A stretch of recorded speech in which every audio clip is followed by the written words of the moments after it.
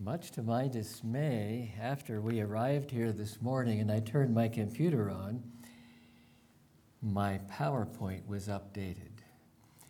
And so I think what you're seeing is probably what you should be seeing, but what I'm seeing is a real tiny picture. So we're going to do our best as we go along here. How's the screen look to you? Is there okay? He's focusing. Perfect. That's good. What do you want it to be? Do you want it to be full screen? I want it to be full screen if you can do that, because it just changed. Yes, I can. Display settings.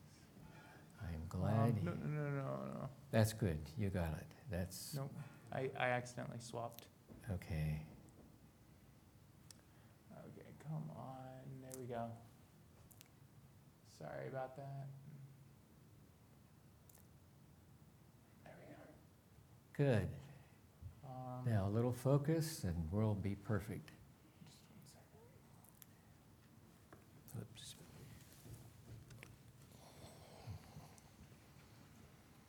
No.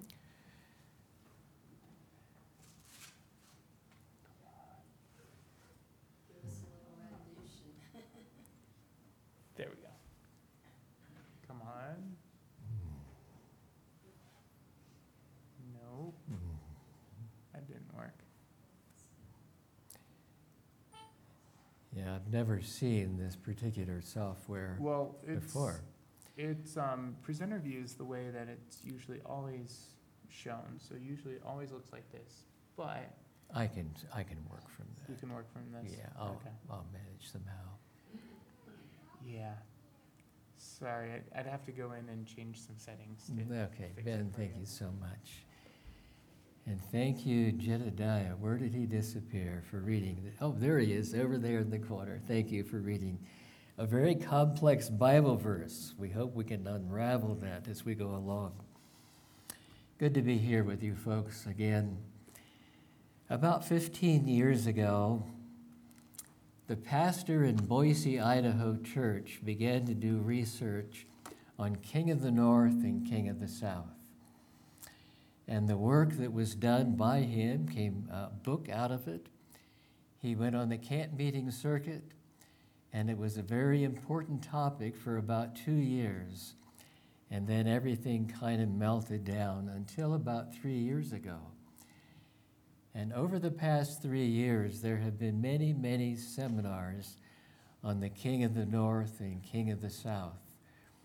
One of the great seminars with about 1,000 pages of material was conducted at Barron Springs, Michigan 1 year ago. But no real conclusions were made as to what this really represented. There was a lay seminar that occurred about 4 weeks ago up in the state of Washington. And there's a lot of struggles that are being maintained right now to try to resolve. What is this King of the North and what is this King of the South? I would like to explore a few things this morning and hope that perhaps this elevates our understanding of some of the issues of the Antichrist at the end of time and some of the other challenging groups of individuals against Jesus Christ in his final gospel work.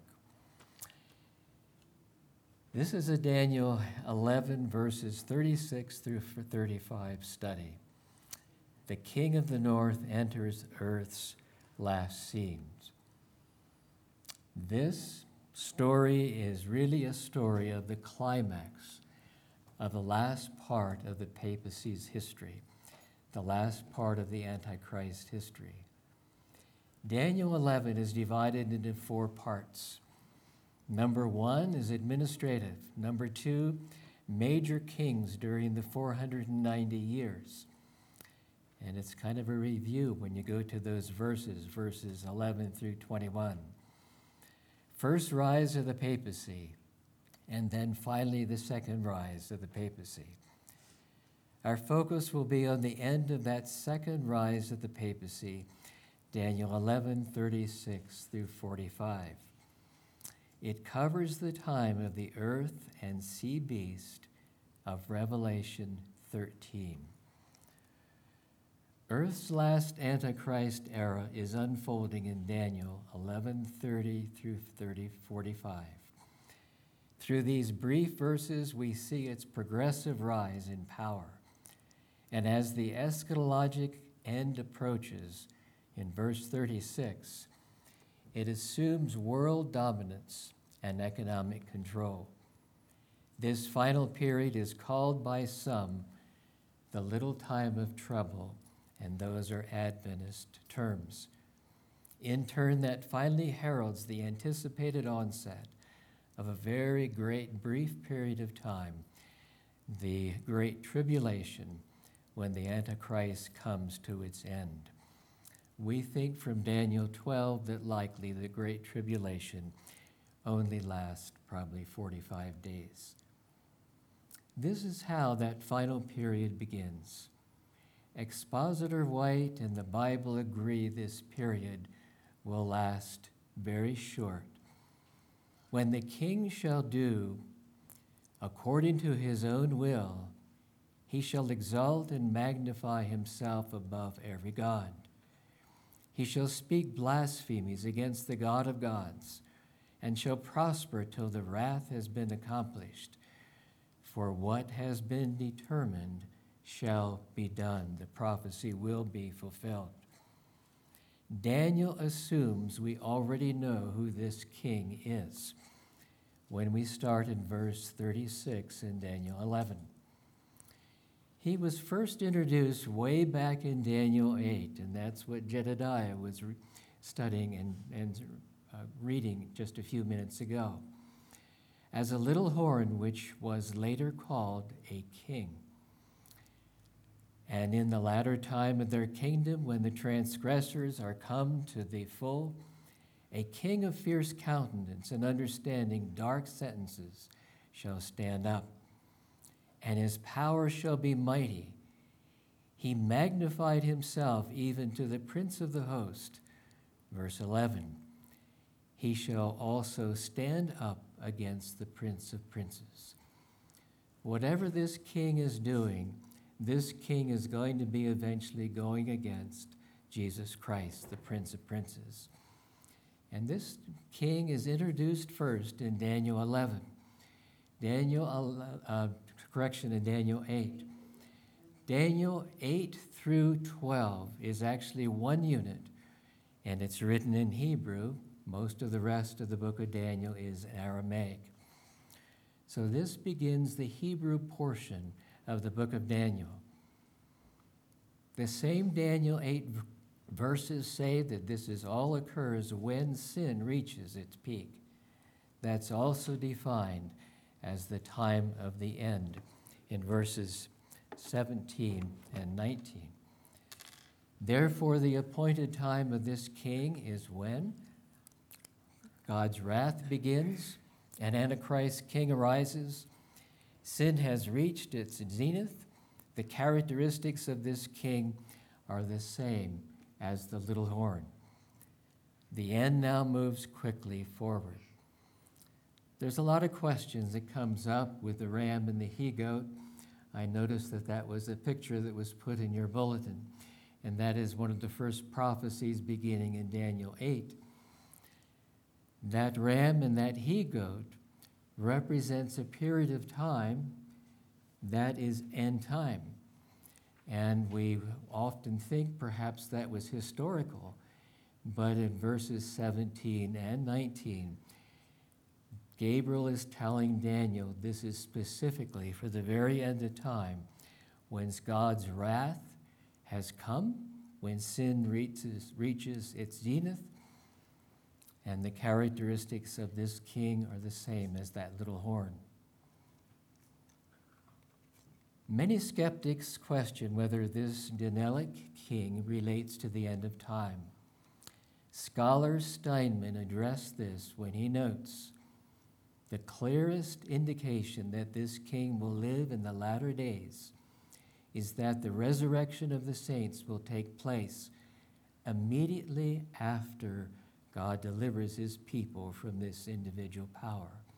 And that is Daniel 12, verse 2. Of course, the resurrection is an eschatologic event. Andrew Steinman, incidentally, that particular book that he wrote on Daniel may be the best commentary that has ever been written on the book of Daniel. Daniel's king prophecy continues. Now, verse 38, we're in Daniel 11. But in his estate shall he honor the God of forces, and a God whom his father knew not shall he honor with gold and silver and with precious stones and with pleasant things. God should be small God, G. It comes from Eloha. The word forces alludes to his reliance on civil power to further his objectives. We are reminded the church appeals to the strong arm of civil power. And in this work, papists and Protestants will be united. Pope John Paul II noted in 1998 in an encyclical, therefore also in this particular circumstance of our own time, Christians will naturally strive to ensure that what? Civil legislation respects their duty to keep Sunday holy. He uses his international authority base to execute his will, which was referred to as a God. Here that God is honored or strengthened through its wealth and pleasant things that it can do. Gold, artwork, precious stones, costly buildings, unsurpassed architecture are all part of the mesmerizing imagery of the papacy. No other place in the world is like the Vatican and many of the assets that the papacy holds. The Holy See allures the world by its wealth, power, and perceived goodness. It is in turn highly honored. The Holy See represents the combination of the papacy and Vatican City-State together.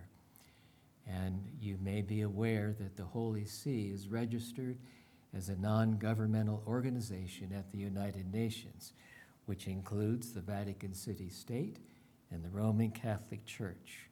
No other country in the world is registered with the United Nations as the Holy See. The King drama strikingly accelerates with this message. Now we're moving to verse 40. And at the time of the end, there's that time of the end once again, which clearly represents the period of time before Christ comes, shall the king of the south push at him, and the king of the north shall come against him, like a whirlwind, with chariots and with horsemen and with many ships. And he shall enter into the countries and shall overflow and pass over. To embellish our understanding, Daniel 8 tells us that this king comes out of the north. That direction of anti-God powers is depicted in a similar way through Isaiah's imagery of Satan, wanting to be like God, sitting on the mount where God's throne is, shown to be in, once again, the sides of the north. And at that time of the end, verse 40, Daniel 8, 17 and 19, once again we appeal to, informs us that this has a very important meaning. It is called the appointed time, when God's wrath would come, when sin would reach its peak, when this Antichrist, would exercise its greatest power, when he would be called a king. All these things are little tiny clues for us to understand, really, who this Antichrist is and when this Antichrist is going to be appearing in power related directly to these prophecies. And one of the great keys that we have is God's wrath at this particular time, and also it's when sin reaches its peak that God steps into history. Most fascinating is Daniel 12, verses 1 and 2, which is actually a continuation of Daniel 11. The break should really be probably in Daniel 12, verse 3 of the chapters, unfortunately.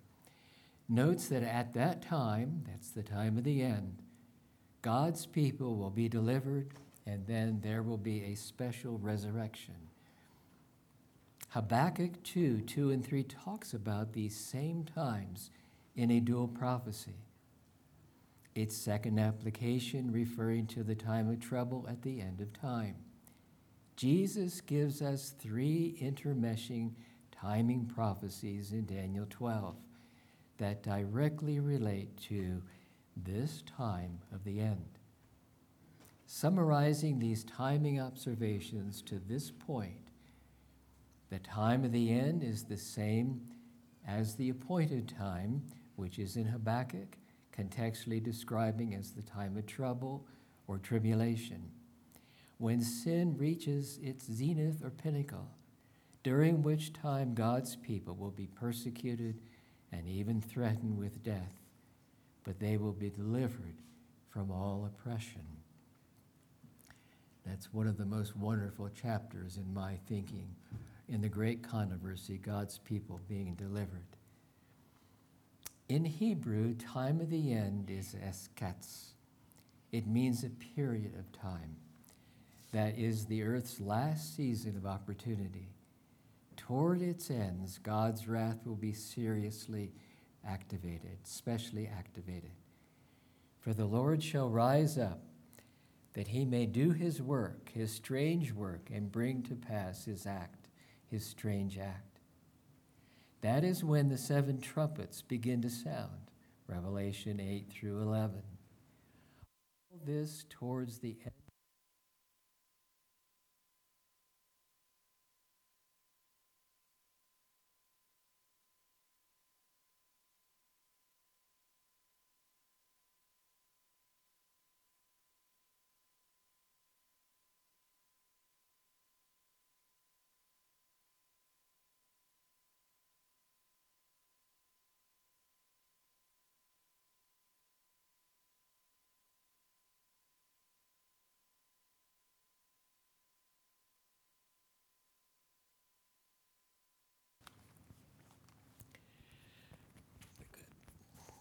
That's fine, I'll just leave it dangle. Thank you. With it again?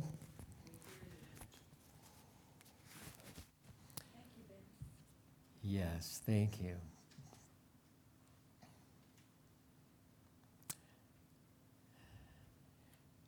Incidentally, also it says in Daniel 8, verses 17 through 19, that this particular time is when God's indignation comes into play.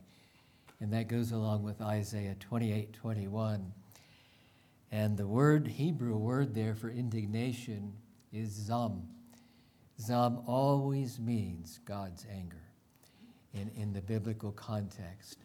And so it's during this particular time that is transpiring. So we know it's the very end of time. There's the appointed time. There's the time of the end. We know that's a 3.5-year period from Daniel 12. It's a literal time. We can show that completely now in Hebrew. God's wrath then comes in, his strange act, deliverance of God's people. And from the deliverance of God's people, which is in Daniel 12, verse 1, to the second coming, we do not know how long that's going to be. We have assumptions that we make because of the feast of the Old Testament, but we don't really lean heavily on that, except it's a weight of evidence and nothing more. Ellen White noted the things revealed to Daniel were afterwards complemented by the revelation made to John on the island of Patmos. These two books should be carefully perused. Twice Daniel inquired, and here's where we understand that Ellen White is understanding Daniel 12 as an end-time chapter. Twice Daniel inquired, how long shall it be to the end of time? In Hebrew, it's time of the end, but Ellen White transposes that and makes a clear-cut statement that it refers to the end of time. She understood exactly what Daniel was trying to say.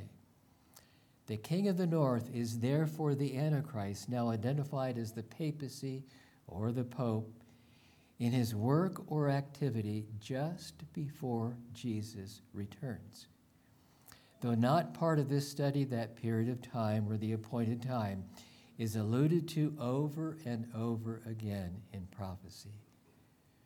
This is the focused period of time of Daniel 11, 29 through 45, Revelation 11, 12, and 13. Revelation 17 suggests that a powerful leader will then be in power, clearly a king. Our study verse continues here in Daniel 11. And at the time of the end shall the king of the south push against him. Now that's the king of the south, that's the second king, is being pushed against the king of the north. So there's a conflict. This new end-time drama king pushes against the north. Push in Hebrew has military overtones. The papacy is seen in a military-type conflict elsewhere, and it was given unto him to make war with the saints. These shall make war with the Lamb. That's some of the terminology we find in the book of Revelation. Intriguingly, the history of the Crusades is one of a major war between Roman Catholic Christianity and Islam, though thousands of Jews were also slaughtered in those battles. A major religious conflict with an ideology opposite of Christianity is suggested by Islam and this king of the south. It is some North ideology and power versus a competing South system. The king of the south must be exceedingly powerful to attack such a global coalition. In the greater context of apostate Babylon, the whole Christian world appears to be vigorously attacked by this southern king. In Daniel 11, 21 through 28, the Crusades are described. There, the king of the south distinctly represents the Islamic world. The imagery clearly portrays the military action, Christianity versus Islam. Since global issues will be introduced in the next few verses, an Islamic conflict with the whole Christian world is predicted. The first crusade in the years noted was a military expedition by the Roman Catholic Europe from the north to regain the Holy Lands taken through Muslim conquest as they pushed from the south. The recapture of Jerusalem occurred in 1099. The Crusades were launched on November 27, 1095 by Pope Urban II. Notice the historical geography between Christianity and Islam, a north-south issue. We have written a whole book on just the subject we're presenting this morning, and there's many, many different maps in that book. But if you look at the different maps of the northern powers, religious powers, and also of the southern religious powers, there is a distinct north-south relationship. That describes part of it. I'm just going to be moving on. These serve as a template for our present study. There are many more illustrations that are not mentioned because of the limitation of this study this morning. The king of the north relates to the Roman Catholic Church and its Christian allies. The king of the south alludes to the Islamic world. And incidentally, 15 years ago, when this was begun to be studied in Boise, Idaho, these same conclusions were drawn. And among the different seminars that are occurring, most are assuming the king of the north and the king of the south represents apostate Christianity against Islam and vice versa. Helpful and even more basic is the question, What end-time power hates Christianity enough to fight and even annihilate it? There is only one religious power that could mount such resistance. The Islamic world has 1.2 billion believers. The Catholic world has 1.2 billion believers. The world's two great religions share equal interest in world control, violence, deception, and moral failure. We'll talk about that latter this afternoon in our seminar on the King of the North. Recall that Islam is also called the religion of the sword. O ye who believe, take not the Jews and Christians for friends. They are friends one to another. He among you who hateth them for friends is one of them. Quran. Fighting is prescribed for you against Jews and Christians. And ye dislike it, but it is possible ye dislike a thing which is good for you, and ye love a thing which is bad for you. But God knoweth, and he knoweth not. The angel of the Lord had told Hagar, and he will be a wild man. His hand will be against every man, and every man's hands against him. And he shall dwell in the presence of all his brethren. Genesis 16:12. This prophecy predicts a final end-time conflict between two of Abraham's seeds. God's highest ideal, however, of the body of Christ, Paul said, if ye be Christ, then are ye Abraham's seed, and heirs according to his promise. Let's analyze more closely the military phrases regarding this conflict. And the king of the north shall come against him like a whirlwind. A whirlwind is a reflexive tense. The king of the north or his representatives responds violently and successfully destroys the invaders with chariots and horsemen with many ships. The imagery, fighting on land and sea. We pause to focus more closely on these two warring groups. Both are under the direction of Satan at the end of time. Both have enormous followings. Both perceive they retain the correct moral standards for mankind, and that will become one of the horrific ways Satan uses to confuse the earth's inhabitants at the very end of time. Here are challenges that Christians must face. Islam and Catholicism have many common characteristics. Because of that, many have identified Islam as the Antichrist. And this is a challenge that I'm presenting forcefully here this morning among many Adventists. That is part of Satan's strategy. Until close to the end, many in the Christian world will be deceived and give unwarranted support to the Roman Church. They will be blinded by its opulence and also by its power. Important concept to observe. There are similarities between Catholicism and Islam, but only one of these can ever match the biblical Antichrist. I'm not going to take time, the clock is spinning faster than I had expected, but the similarities between Catholicism and Islam are stunning, very, very close in many, many ways. From members born into the family, the reverence to Mary, apparitions, prayer, death, soul, God, pilgrimages, celestial beings, all are very similar. Similarities also regarding the Jews, salvation, control of women, spilled Christian blood, blasphemy against God, and also their concepts of church and state. But there are differences. Promoting a false Sabbath, specific, and there might be a question on that because they promote Friday, but not like the Catholic world promotes Sunday.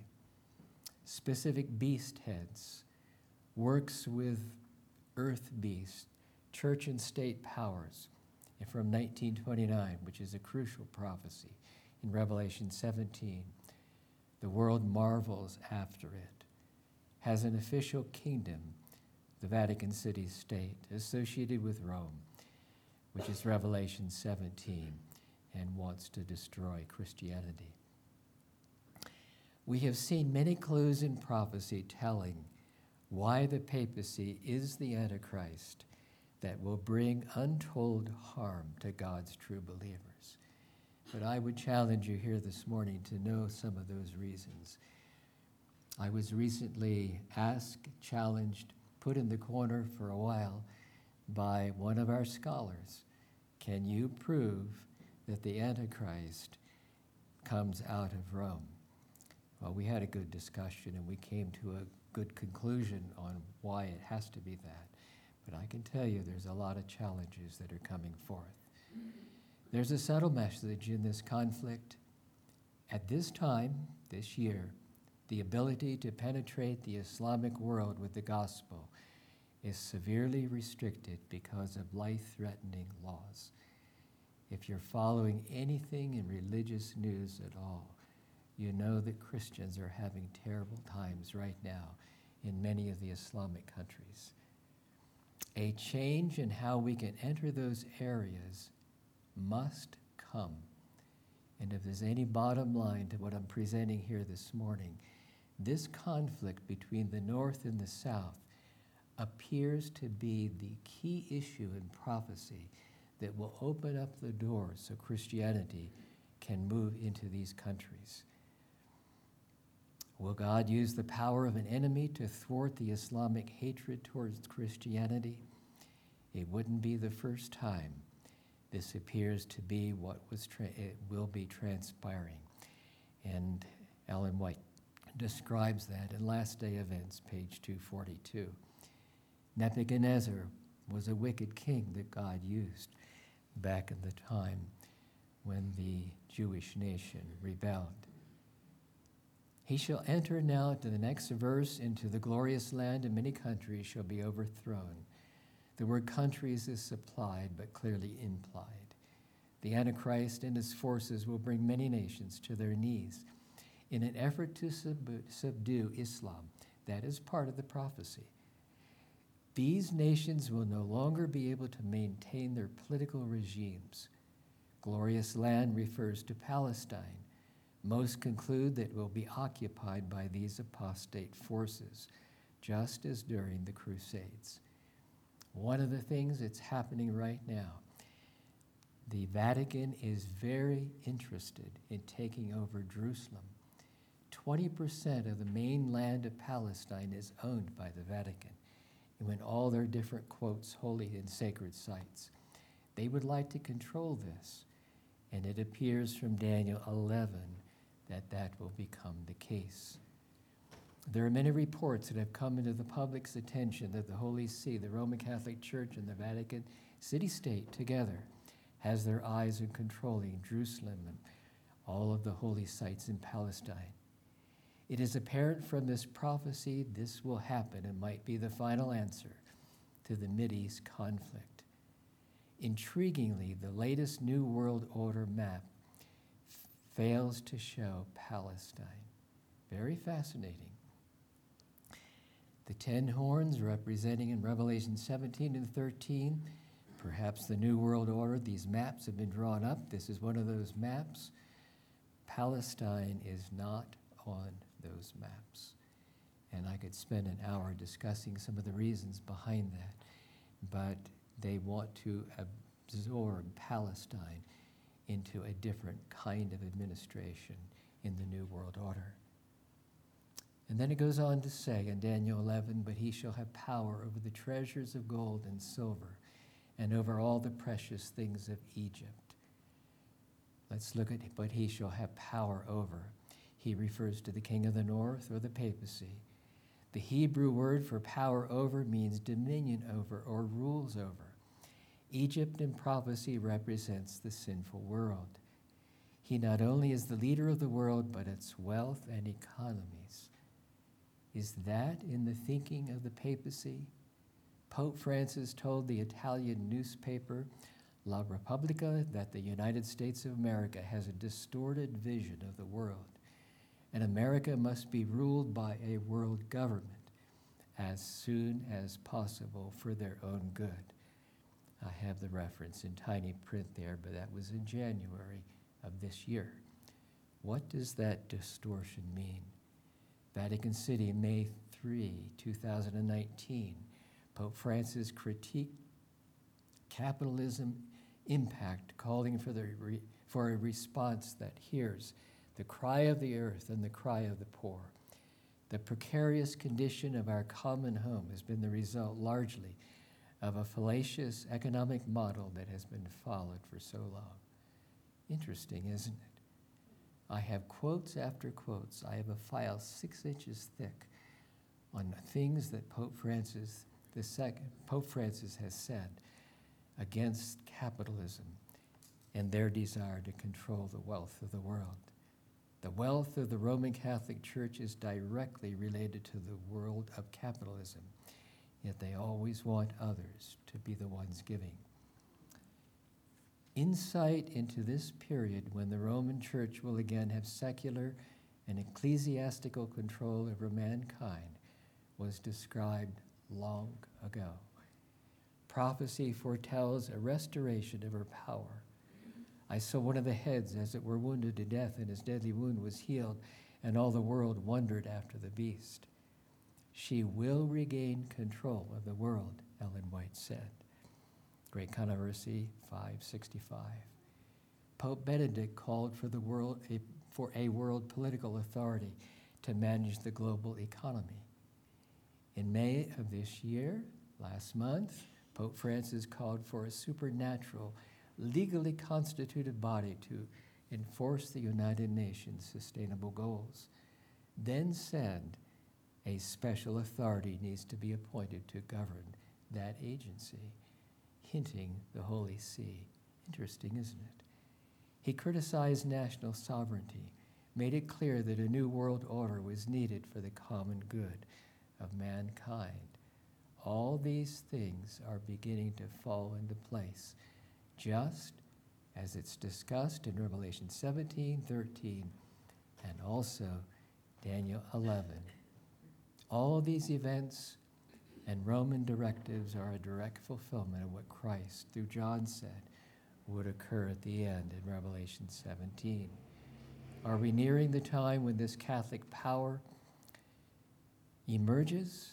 The Vatican Pontifical Council for Justice and Peace in 2011 called for reforming the international financial and monetary systems in the context of global public authority. The Vatican Bank has direct ties to the World Bank, and that's another topic in itself, but it ties beautifully with some of these verses we see here in Daniel 11. Former Jesuit priest Richard Bennett and I have joined together and written an article for his newspaper, which now goes around the world. He's now evangelical.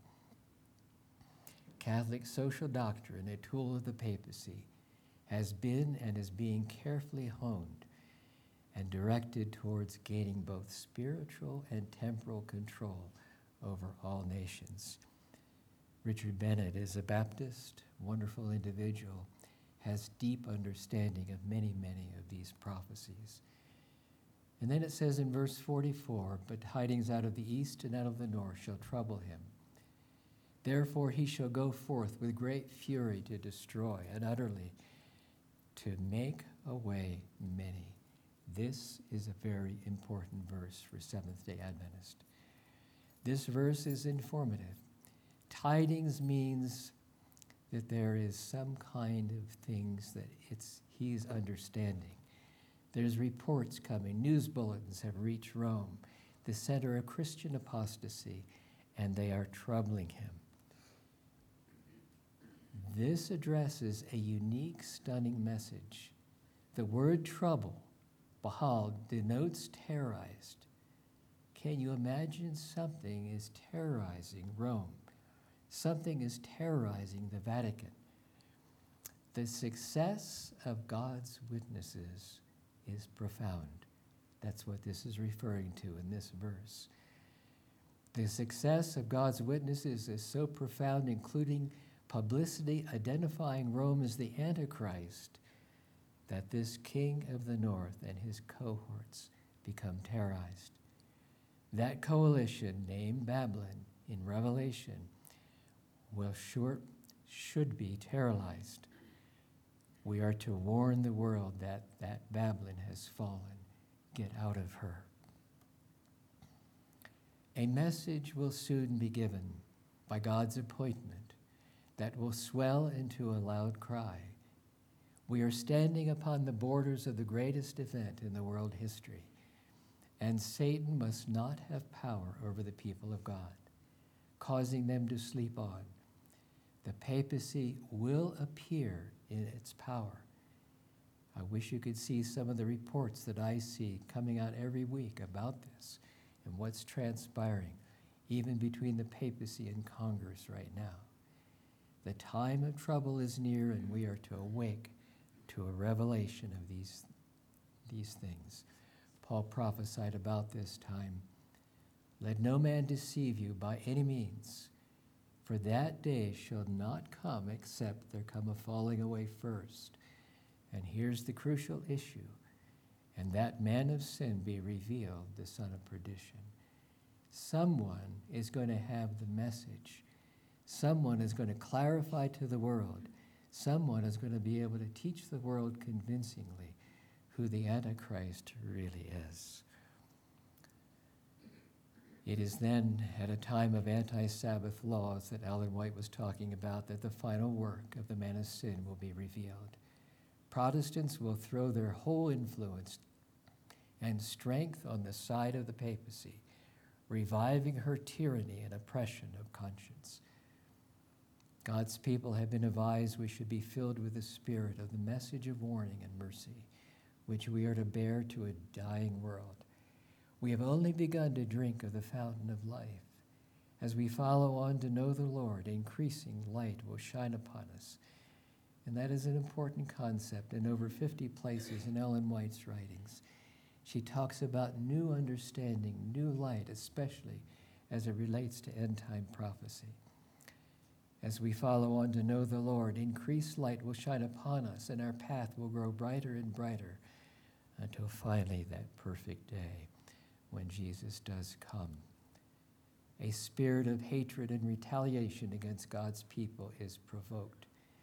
This is how Daniel describes that reaction. Therefore, he shall go forth with great fury to destroy and utterly to make away many, to take away many. To destroy and utterly to take away, the papacy now makes determined moves, seething with hatred to kill God's people, destroy utterly, kill them, move them out of the picture. This spirit of literal persecution helps us to link this narrative with other apocalyptic prophecies in the Bible. This is apparently the time that the death decree will be made. That's another study in itself. It's a very interesting study. Evil spirits will direct the way leaders perceive devastating events. They will lament the great wickedness in the world and second the testimony of religious teachers that degraded minds of morals is caused by the desecration of Sunday. Great will be the indignation excited against all who refuse to accept their testimony. That is exactly what Daniel 11, verse 44 says.